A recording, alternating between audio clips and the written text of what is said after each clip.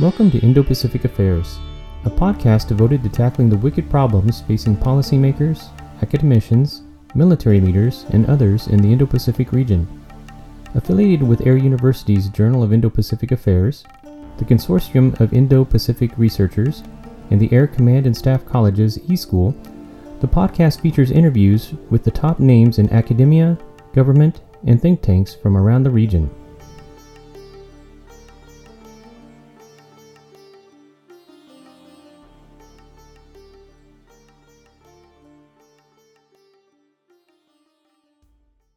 This is Lieutenant Colonel Sze Miller. I am a faculty member at the Global College of Professional Military Education. Today, we will be discussing China-Africa relations with Dr. Charles Thomas. Dr. Thomas is an Associate Professor of Strategy and Security Studies at the Global College of PME here at Air University. He received his Master's and PhD in African History from the University of Texas at Austin. He is also a founding member and managing editor of the Journal of African Military History. Prior to arriving at Maxwell, he taught in the Department of History at the United States Military Academy. His interests lie largely in African military history and particularly in post-colonial African military structures and conflicts. He is currently working on a book describing the evolution and operations of the Tanzania People's Defense Force. So good morning, Dr. Thomas. So wonderful to have you here today. Let's begin by reviewing some statistics about Africa. This is a vast continent made up of 54 countries, has a population of roughly 1.3 billion people, and set to double by 2050, and also composed of many different cultures and societies. So from a historical perspective, when did China-Africa relations begin to develop? Thank you very much, Lieutenant Colonel Miller. These have largely evolved from their beginnings, but to start at the beginning, it really sort of comes to the fore in the early 1950s and bleeds into the 1960s. The Chinese communists had won the Chinese Civil War. They had forced the Kuomintang, although I'm probably mispronouncing that, apologies to the listeners. They had forced Chiang Kai-shek's government to Taiwan, where it proclaimed the Republic of China, as opposed to Mao's communist government on the mainland. And Chiang Kai-shek's government was largely the one recognized. The communists, beginning in 1949, were roughly diplomatically isolated, with very few sort of connections to the larger sort of global governance. And one of the few sort of friends they had, although I think the term the kids nowadays would use would be frenemies, was the Soviet Union, who saw them as natural allies due to their Marxist governments. But there was some chafing there. Their tensions had begun even during the Chinese Civil War and before, where the Russian-led Comintern often really tried to control the Chinese Communist Party. This continued basically through the Long March, but eventually Mao's faction of the Chinese Communist Party sort of won their own control and really sort of had tensions from then on. With the death of Stalin and the rise of Nikita Khrushchev and his program of de-Stalinization, this continued to cause these deep tensions, and eventually what would be called the Sino-Soviet split. Mao's government didn't really like sort of what they saw as this sort of stripping away of sort of Stalin's legacy. And with this split, it left them more isolated than ever. But the sort of global political currents were already shifting by that point. Following World War II, many of sort of the colonized regions of the globe began gaining their independence. In the post-war order, countries such as Britain, France, the Netherlands, even Belgium and the like, began having to release their colonial holdings, and these governments began finding their independence. But they were finding their independence right as the global Cold War really was sort of whirling into gear.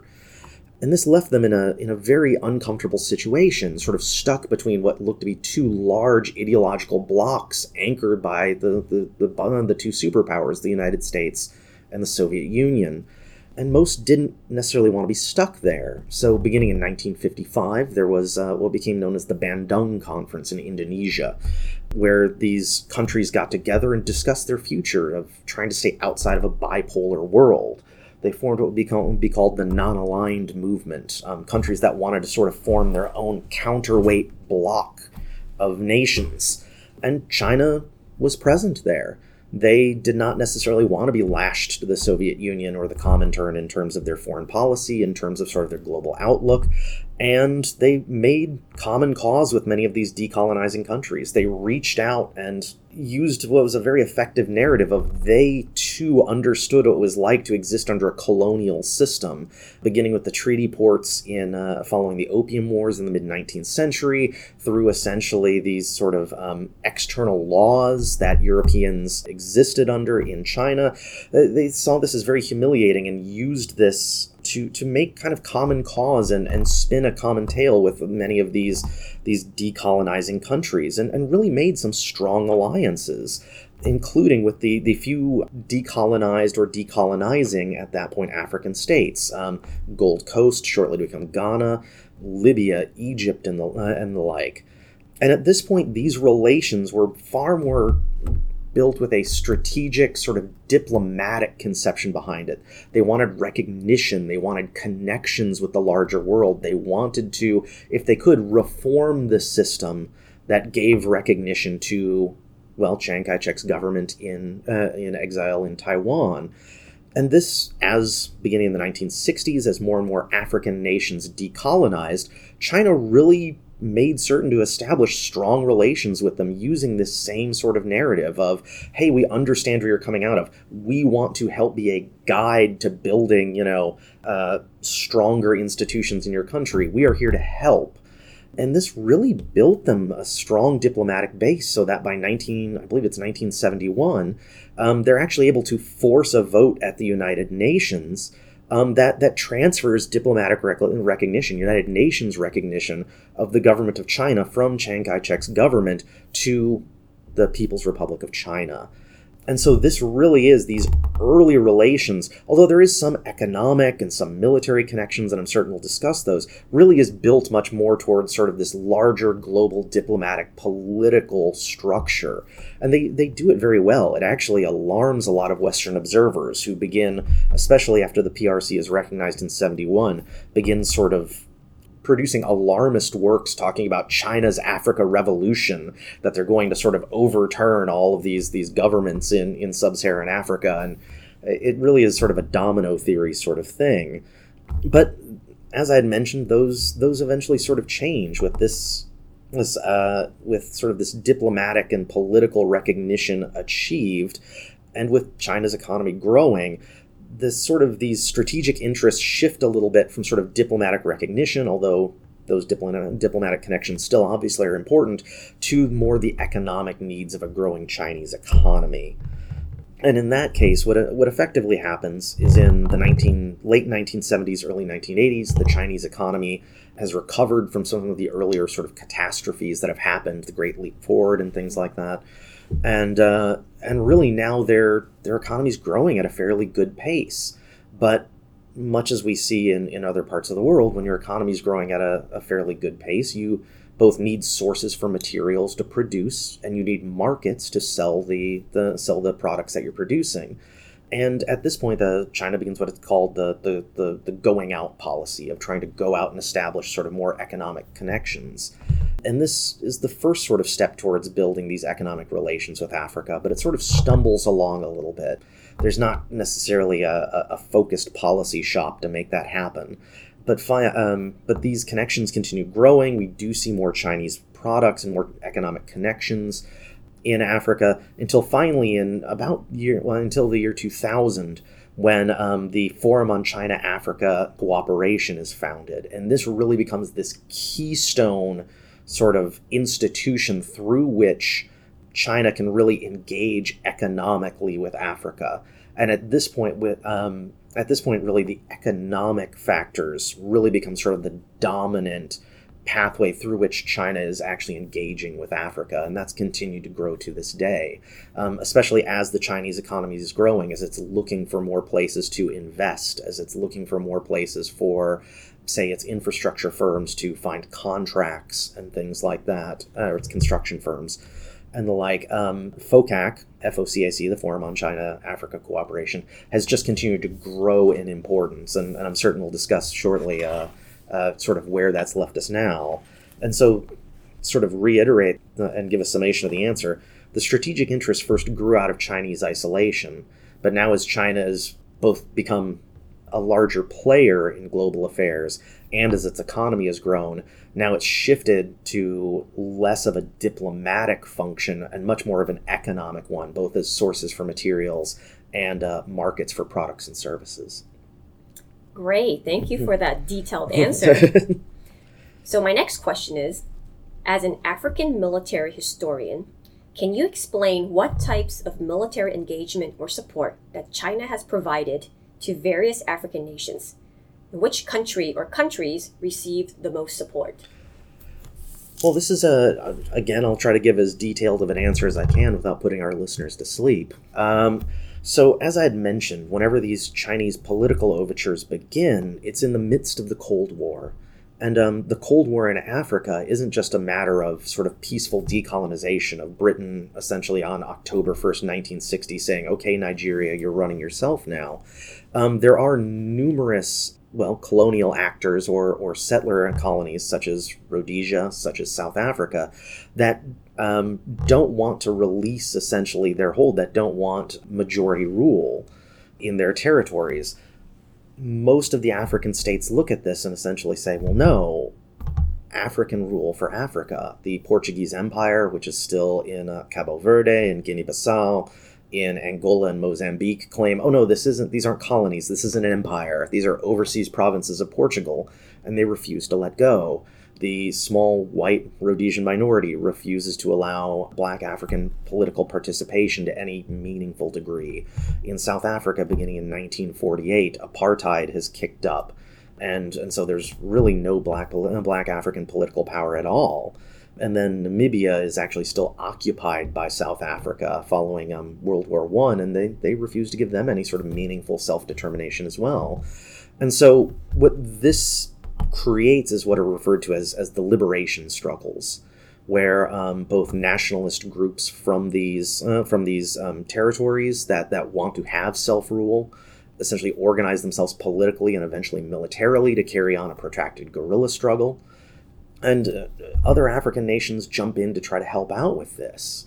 For example, Tanzania, who you had mentioned, I'm working on a book on their military, actually ends up hosting a series of what they refer to as liberation camps, where these various liberation fronts, whether it's Mkonte Wesizwe, who is the military arm of the African National Congress from South Africa, whether it's SWAPO, the Southwest Africa People's Organization, whether it is Frelimo, I won't try to pronounce what that is in Portuguese, but it is the Mozambique Liberation Front. The military portions of these organizations all effectively are trained in camps in Tanzania, but to both build their military, because Tanzania needed to rebuild their military in an independent fashion in 1964, but then also to try to train these groups, they needed military help. And so what China effectively did was offer initially trainers. There were 7 in Tanzania, specifically for the Tanzania People's Defense Force initially.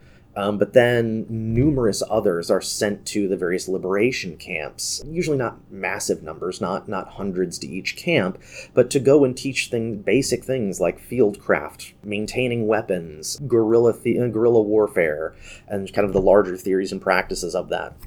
And so Chinese trainers become very, very important in the generation of military force for these conflicts. Beyond that, at least for the guerrilla fronts, they provide a very, very large amount of small arms. I mean, most guerrilla fronts don't need things like, jet fighters or tanks or the like, but they do need things like, rifles. They need pistols. They need grenades. They need landmines. And China provides a very large amount of these, and the ammunition for all those small arms as well. And then even for state actors in Zambia, in Tanzania, in factions in the Horn. China actually does provide a good amount also of heavier weaponry. The nascent Tanzanian military effectively is armed with artillery and armor and eventually jet fighters, mostly through Chinese aid, as well as the original seed of their navy is 2 Chinese patrol boats that are donated. And the Chinese actually end up building both their military academy and their military port facilities. And so China really engages never in a direct conflict, but is what we would refer to as capacity building, and is one of the few powers really engaging in that in a struggle that's really close to the hearts of most African nations. They want South Africa to have self-determination. They want Namibia to be able to make its own choices. They want the Portuguese out of Angola and Mozambique. And so China's one of the few countries that would step up and actually offer them both the training and the arms to do so. Now, with the impacts on that, this ends up actually being fairly critical, although the conflict in Angola becomes much more complex. Whether we're talking about Rhodesia, which effectively becomes Zimbabwe under Robert Mugabe's Zimbabwe African National Union, they're almost entirely trained and armed by the Chinese. The Tanzanians, as I mentioned, most of their weapons and a good chunk of their expertise come from the Chinese. And in fact, something that I didn't mention a little bit earlier, but a good chunk of the officers, even of these independent nations and liberation fronts, are going to China and doing essentially their professional military education in China with the communists and coming back. Now, this causes some Cold War confusion where people are like, oh, well, they must be communists. Not necessarily. They're taking help where help is offered. But ultimately, for most of the African continent, this has a lot of resonance. Most of the leadership of Africa, of even the independent African states, are what they refer to as Pan-Africanists. They believe in a sort of singular African experience, although there's some discussion and debate within that. And as mentioned, they all want what they see as these colonies gone. And the first person to step up, or the first country to step up and offer significant aid, is China. And so, and even worse to a degree, if we're speaking mostly to an American audience, due to the currents of the Cold War, the United States actually ends up supporting apartheid South Africa and ends up supporting, at least in terms of arms and the like, the Portuguese Empire. And so the impacts that effectively happen here is even once Africa sort of formally finishes these last steps of decolonization, which we could look at in, say, 1994 with the election of Nelson Mandela in free and open elections in South Africa, the histories that are there is China has engaged militarily. They have put their money where their mouth is, and they have shown up and they have helped. And that carries a lot of weight for a lot of these countries, because militarily they were there when a lot of other states simply were not. Well, very well. So, Dr. Thomas, recently, in 2017, China constructed its first and only overseas military base in Djibouti. What can you tell us about Chinese intentions with this development? Do we expect a trend that China will seek to expand their military presence in Africa with additional bases? Well, see, this is an interesting question, and I can offer some hard information and some interpretation of that. And with this, with the completion of this base, it had begun actually a little bit earlier, and this was largely when, hopefully our listeners remember, in about 2010, 2012, suddenly sort of the issue of Somali piracy sort of jumped to the fore. Wired magazine actually did a little flash video game where you could play as a Somali pirate, that sort of thing, right? And it becomes this sort of, this very focused cause. Well, the thing is China is in Africa for economic reasons, and piracy is, hurts those.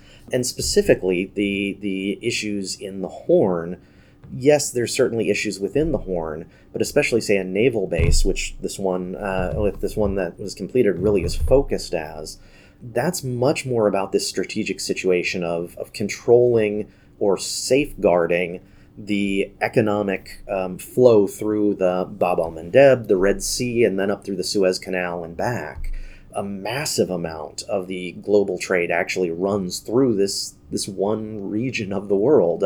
For those listening, if you recall when the recent ship was jammed in the Suez Canal and how badly. That was billions of dollars. I think they said every hour effectively lost. And so with China becoming increasingly a global trader, they wanted a way to safeguard effectively one of the few choke points. It's a little bit easier for them to project force into the other major one, which is the Straits of Malacca, right by Singapore.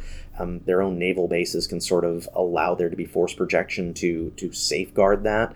But then when you look at, say, the Suez or Red Sea, they needed a space where they could refuel, where they could effectively have a base of operations to keep this open. And so, although there was some overheated rhetoric about China's invading Africa sort of thing, and this is the first big step, this really continues this pattern of military operations supporting and military institution and the military institutions of China supporting the major thrust at the time, whether it's the military helping achieve political ends, say during the Cold War, and now the military helping with economic ends. Now there is some speculation and concern with China has a significant amount of port deals up and down the east coast of Africa. Now most of those are intended for commercial use, things like in Tanzania, there's currently sort of a back and forth as to whether the Bagamoyo port deal will continue, but they're definitely helping with the Dar es Salaam port, I believe Lamu in Kenya, and several others. These are intended to continue helping the commercial growth of Chinese interests in Africa. Better ports with, easier channels to get through, better loading and unloading equipment increases the efficiency of economic activity. But there is some concern that at some point some of these effectively larger ports could maybe be the focus of sort of a Chinese naval presence or the like. I'm not entirely convinced of it, but I'm not saying that isn't necessarily a possibility in the future. Now, interestingly enough, we haven't really seen any inland bases, despite an increased Chinese peacekeeping, which ground forces, People's Liberation Army forces, deployed as UN peacekeepers in, say, South Sudan, but there's no real permanent bases built with that. The other sort of thing that's raised some eyebrows has been the Chinese actually just had trilateral with Russia and South Africa naval exercises off the Cape. And that raised some eyebrows, especially within the U.S. community, who's always sort of on the lookout for Chinese military exercises, particularly in Africa. And throwing Russia into the mix, of course, caused a fairly large to-do. But most South African observers sort of looked at that and said, well, they're paying for it. Mm-hmm. South Africa's military at the moment has been going through some budgetary issues as they're sort of retooling and the like, and exercises are needed for readiness, and if Russia and China are willing to pay for those exercises, then great, that's fantastic. And admittedly, the South African government has, at least through the Mbeki and Zuma era, have been fairly aligned with China on a number of things. And even now with the Ramaphosa government, he's continued sort of at least the rhetoric and much of the practice of Chinese alignment. So, well, that's a great segue to my next question. So economically, China is often a preferred partner in Africa because of its no-strings-attached policy, which contrasts with Western policies and ideologies. What implications does this have for existing partnership on the continent, such as Japan and EU investments in Africa? Oh, and this has been a focus for quite some time. And in fact, there was a sort of apocryphal story that was going around of a government minister in an unnamed African country who was speaking with the U.S. ambassador. And the U.S. ambassador complained about, well, there's all this Chinese road construction here, and now they're even building that dam. And with the apocryphal minister effectively saying, well, we asked the U.S. for money to build the dam and to help us build the dam. And they said, well, first you have to, clean up these human rights abuses. And these people are bad people, and you're saying we're abusing them. I don't know what to do with that. So then we asked the EU, and they said, well, you have to hit these certain education targets, and well, that'll take years, and we don't have a lot of money to do that, and we need a dam. And then we asked China, and they just built the dam. Now, admittedly, this is a bit of a just-so story, but it's been sort of a larger sort of function here, right? Now, What I would say, though, is this is largely caused, this was held initially as this, what gave China a strategic advantage, that they would engage economically even with regimes that and ask very little of a regime in return. And this does have pretty significant implications, because if, say, Japan or the EU effectively says we need these structural changes before we'll invest, and China doesn't ask for those, well, it's much easier to go with that. And we've seen, in many cases, at least the promise of larger Chinese investments and larger commitments to Chinese projects due to that. As I'm certain we'll get into a little bit, there's the promise, and then there's whether the money actually shows up, but those are two different things. But with the implications, it does tend to lead to the question of, if there's going to be a competition there, does there need to be, if you will, a race to the bottom? Do Japan and EU need to, or even the United States, need to drop these commitments to do so? And that's still a raging sort of debate. In my own personal capacity, I would say I think that would be a mistake to drop those commitments, largely because most of these deals are being made with the elites of the African political class. Mm-hmm. And part of the point here of U.S. engagement, of EU engagement, of Japanese engagement, and the like, is to try to uplift more of the country. Now, there's obviously the argument of which needs to come first. Can we see a better economic uplift through building roads, no strings attached? Mm-hmm. And then that will generate economic activity, which will generate connection, which will then help with more schools, and then kind of build up these sorts of things. I'm not certain I'm convinced, because we've seen enough cases where just because you build roads doesn't mean you'll later build schools. Mm-hmm. And I think that this larger connection with civil society is a much more useful one. It does mean that, at least in these more visible areas of, if we want to call it competition, although I'm not certain I would call it that, but it seems to be the in vogue term, it does mean in these more visible sectors, building bridges, building dams, building the new AU headquarters in Addis Ababa, things like that, China does tend to have an advantage. But I think just because something's more visible doesn't mean it's more critical, and I don't think we should surrender what will be long-term important commitments to achieve shorter-term visible goals. Okay, so what would happen to African economies if China decides to scale back investments in Africa? And we've kind of seen this with the recent COVID pandemic. Mm-hmm. And this has actually been interesting, and it's caused at least sort of more observers to both observe and sort of opine on what this might mean for the long term. Mm-hmm. Now, some of these economies, and specifically the ones that China engages with, because just to really kind of clarify even some of our larger discussion here, is yes, there's sort of this larger focus on China in Africa.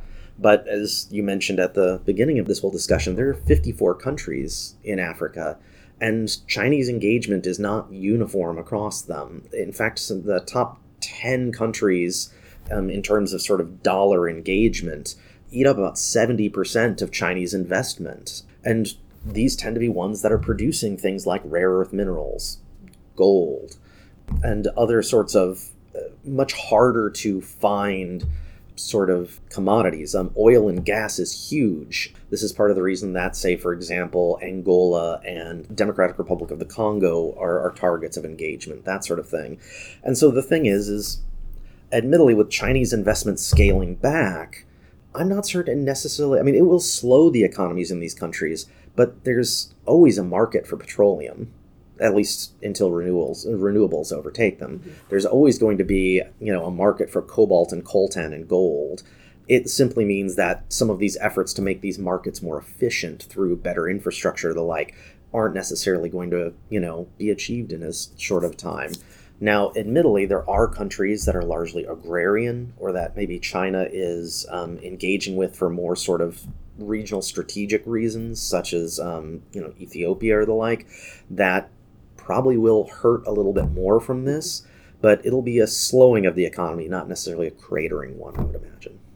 So politically, mm-hmm. is the Chinese presence and investments on the continent generating pro-China policies from African states? I would say yes, to a degree. You have, I'd mentioned South Africa, which has been admittedly a strong focus of Chinese engagement. And they, at least underneath the Mbeki and now Zuma administrations, have been very pro-China and very vocally so. And even President Ramaphosa, who's a little bit more of a moderate, even he at least feels the need to continue very open pro-China rhetoric.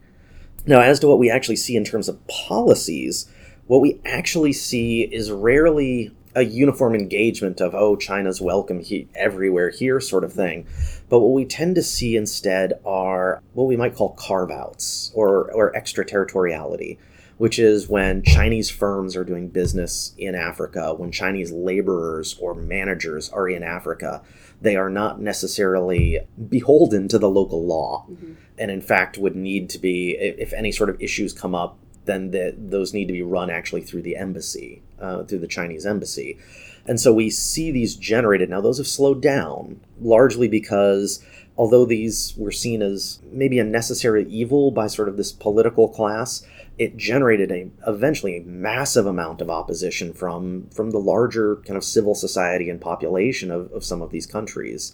So, for example, Zambia, and for those that are really interested sort of in this particular sort of case, I'd recommend Howard French's China's Second Continent. It's a little bit older now, but I think gives a really good in-depth discussion of sort of this extraterritoriality and how it's dealt with. So Zambia, which is fairly famous for its copper belt, it's one of the leading sources of copper actually in the world, so has significant mining interests. Those have been Chinese firms came in, they received contracts to sort of mine and expand the mining practice there, and in many cases achieved or received extraterritoriality as part of this sort of bargain.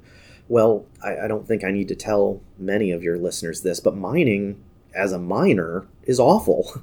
You're even with more modern techniques, you're still in an incredibly dangerous situation. The labor itself is extremely hard, and part of the way that you make it profitable is you don't pay much for that labor. And so the local African labor was treated very badly and not paid very much, and often they had to live fairly far away from their families to do that labor. What that ended up leading to is a series of very, very angry protests against Chinese presence. But even those even those Chinese supervisors that had demonstrably broken Zambian law couldn't be prosecuted. And so there's sort of this two-tier sort of thing where maybe you see these more sort of pro-China, pro-Chinese economic activity policies at the government level, but they're in many cases spurring significant opposition from sort of the more general populace. In fact, for the last, I think, 2 election cycles in Zambia, the Chinese presence and what to do with it has been a very, very central topic to those races. Very good. So that answers my question on resistance to Chinese presence by local population. Mm-hmm. And like you mentioned, at the top level, there's a lot of support, but at the local level, we see a lot more resistance. Mm-hmm. Mm-hmm. So you've mentioned earlier in our discussion on the China-Africa Cooperation Forum. Mm-hmm. And what is that relationship with the African Union? Well, so China does not necessarily want to be necessarily involved in a million, or if you will, 54 bilateral relationships. It very much, it will use those relationships, it builds those relationships, but FOCAC essentially became a clearinghouse of Africa policy where China could sort of speak to the continent as a whole at the time, and in many cases also engage with larger sort of African Union level issues. And so in many cases, this has been a chance for sort of top-level government interaction between Chinese high-level ministers, and often then the foreign ministers or heads of states of African nations, especially since 2006, which was sort of a breakthrough year. Mm-hmm.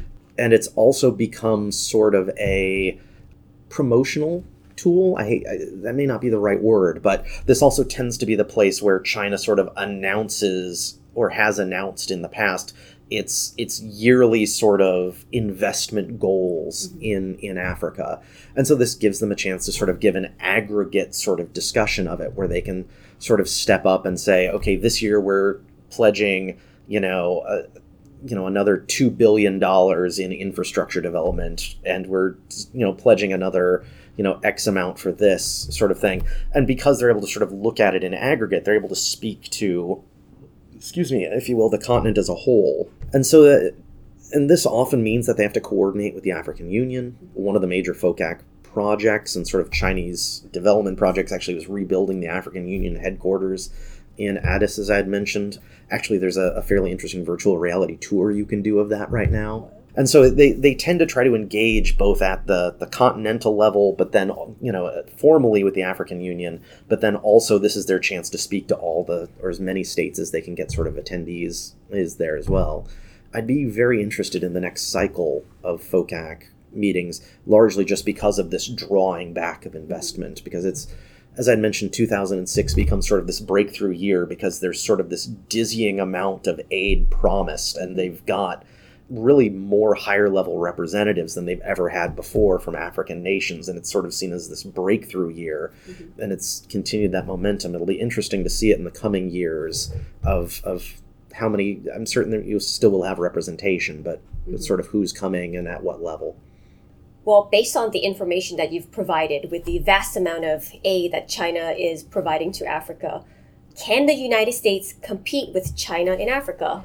I would say yes. And what I would say out of this more than anything else. So first, I think one of the most apt things I heard actually at one of the larger sort of discussions of this, actually at an African Studies Association meeting, was a former higher level U.S. government employee specifically said, well, can we call it a competition when one side isn't trying? And so the thing is we spend a lot of time discussing sort of China-Africa competition and U.S. competition with China and Africa. China-Africa cooperation and then U.S. cooperation with China for that. But we honestly don't do a lot, or what we do tends to be much more sort of lower level baseline sort of things.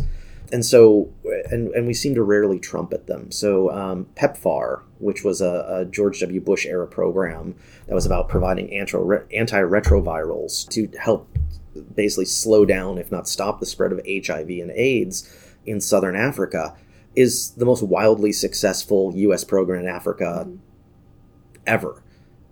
But we almost never talk about it, and we almost never bring it up. The other thing that we tend to do is, as I had mentioned, we tend to look at these top line and very visible sort of, what's the word I'm looking for, projects like building dams, refurbishing ports, highways, roads, AU headquarters, and we tend to define competition as that. Well, the thing is as we've discussed, we're not, there's no centralized U.S.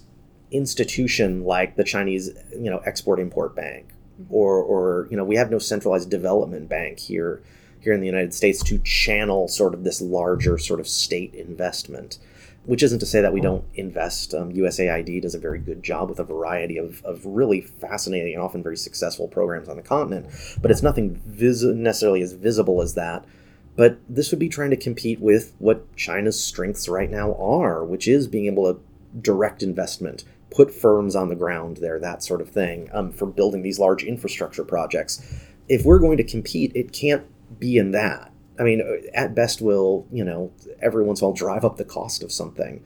Where we need to focus on competing needs to be in the areas where our strengths are. Things like the United States education system is still first in the world. There's a reason why leaders' children from across the world, why more wealthy citizens from around the world still send their children to American universities. We're a beacon to the world for that. Our education system, as much as we occasionally carp about, we're falling behind in math or things like that, we still are the destination for higher education. And so we should leverage that in terms of even military engagement and military education. Right now, China offers a significant, in fact, often, at least from what we've largely heard, a larger amount of slots at, say, their military education institutions than we do. but the quality is so different, at least, again, anecdotally talking with African officers. Our PME, as much as our listeners may every once in a while somewhat wonder about this, still is a much more focused and much more effective program towards building, creative, critically thinking officers. So things like education, we can compete and fairly easily win as long as we want to put the investment in. Things like global health. Again, we have massive infrastructure and, if we're going to be honest, experience in being part of this. USAID, again, the PEPFAR program, these are all areas where we're able to do this, but we really haven't engaged in some of the ways that maybe we could have. For those of you that are listening right now, I'm certain you're aware that, at least at the time of this recording, we're in month 18 of a global pandemic. There's significant questions about why aren't we, as the United States, who has, in some cases, according to news stories, massive amounts of doses of vital vaccines against this COVID-19, spoiling. And you end up with places like South Africa, which, despite being an industrialized country, has vaccination rates in the single digits because they don't have vaccines. Democratic Republic of the Congo, the same. Nigeria, which is where approximately 20 to 25% of the entire population of the continent simply does not have the capacity to develop their own vaccines at the moment. Mm-hmm. If you want a simple snap your fingers tomorrow and we can actually, compete with China, vaccine diplomacy would be a massive and fairly easy win for us. Now, obviously, say, if you're listening to this 2 years from now, you may be rolling your eyes, but at least right now it seems to be something that even African commentators and observers, say on, again, the China-Africa project, are really wondering why we haven't sort of swung into action on that sort of thing. So long story short, in things like, we're never, at least right now, we do not have the institutions to compete in these bigger, flashier infrastructure projects. But in building human infrastructure, in helping with health outcomes, in sort of building a bigger and better education system on the continent, there's still almost no one that has the capacity or ability we have. We're just not necessarily doing it right now. So where do you see areas of cooperation between Washington and Beijing in Africa? Well, some of it is just I guess if we're looking at cooperation as opposed to staying out of each other's lane, like we were just talking about, I would say things as simple as maritime security. China's already active in that. We mentioned the base in Djibouti. They do have a naval squadron there that's helping patrol those waters, or at least they did. But it was not coordinating in any way with the EU squadron. It wasn't coordinating with the US ships in the area. Now, they were keeping each other abreast of what their activities were, so there was no mix-ups, accidental firing on, that sort of thing. But there could actually be cooperation on that. No one loses when we make certain that we're not duplicating effort.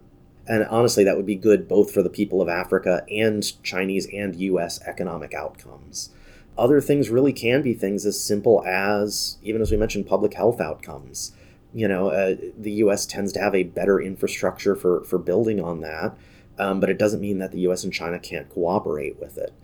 And then, honestly, finally, it may be things as simple as, although China is not necessarily interested in human rights outcomes, it really can be things like sort of sorting out some of the more sort of predatory aspects of regimes. Mm-hmm. Largely because although China may not necessarily care about whether a regime is predatory, if it hurts the eventual economic outcomes, that's something that we can leverage sort of areas of cooperation, I would imagine. Okay, great. So I want to end on a positive note here. Do you have any predictions for the future of the African continent? What do you think is the best possible outcome for Africa politically and economically, say 50 years from now? Well, I'll preface this with saying I'm a historian, and so I'm always intrinsically uncomfortable future casting, but you've asked the question, and so the best possible outcome is, honestly, and I will say this for, as you mentioned, the outcomes for Africa. I'm not worried about the outcomes for China. I'm not worried about the outcomes for the United States. Would be them leveraging where effectively these two, if you want to say competitors, can both offer help, and using this to, say, using the infrastructure and the increased economic activity to build, say, a bigger tax base, then use that to build their own infrastructure and sort of foundations for civil society that they need. Because right now, yes, we talk about highways and port deals and things like that, but a good chunk of that is to, again, help with the extraction of commodities from Africa and ship them elsewhere. And that's all well and good. That helps with economic activity, but it doesn't help economic activity within the continent. Mm-hmm. It doesn't help Sudan trade with Uganda. It helps Sudan trade with China. And so in this case, it really would be trying to take the economic gains from increasing interaction with China and using those then to build the internal structures that these states need. The other piece out of it would be, as we said, invest in education and the like, whether that's the U.S. or the states themselves, and using that to build more robust civil societies that then allow for more things like democratic participation, accountability, human rights, that sort of thing.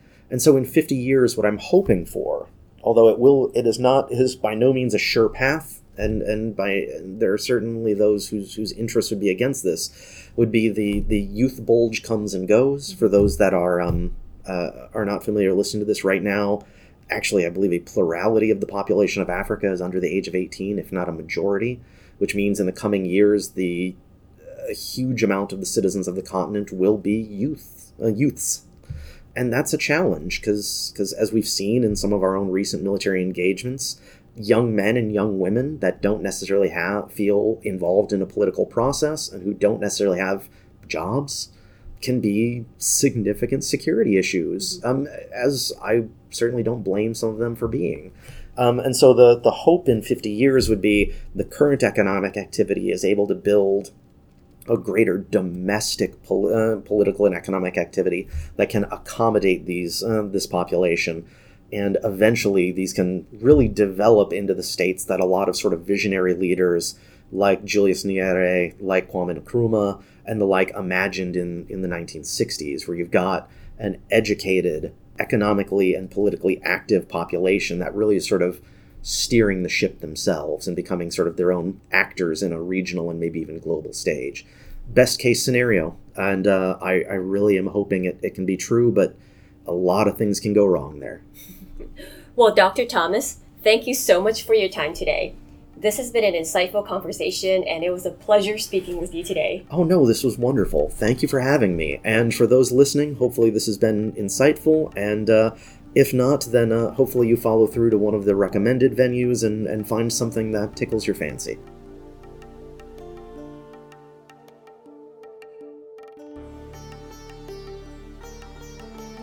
Thank you for listening to this episode of Indo-Pacific Affairs.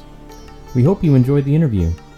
Please help us by leaving your comments in the Discuss section in this page or on our Twitter feed at journal_Indo. You can also interact with us on the Journal of Indo-Pacific Affairs Facebook and LinkedIn sites.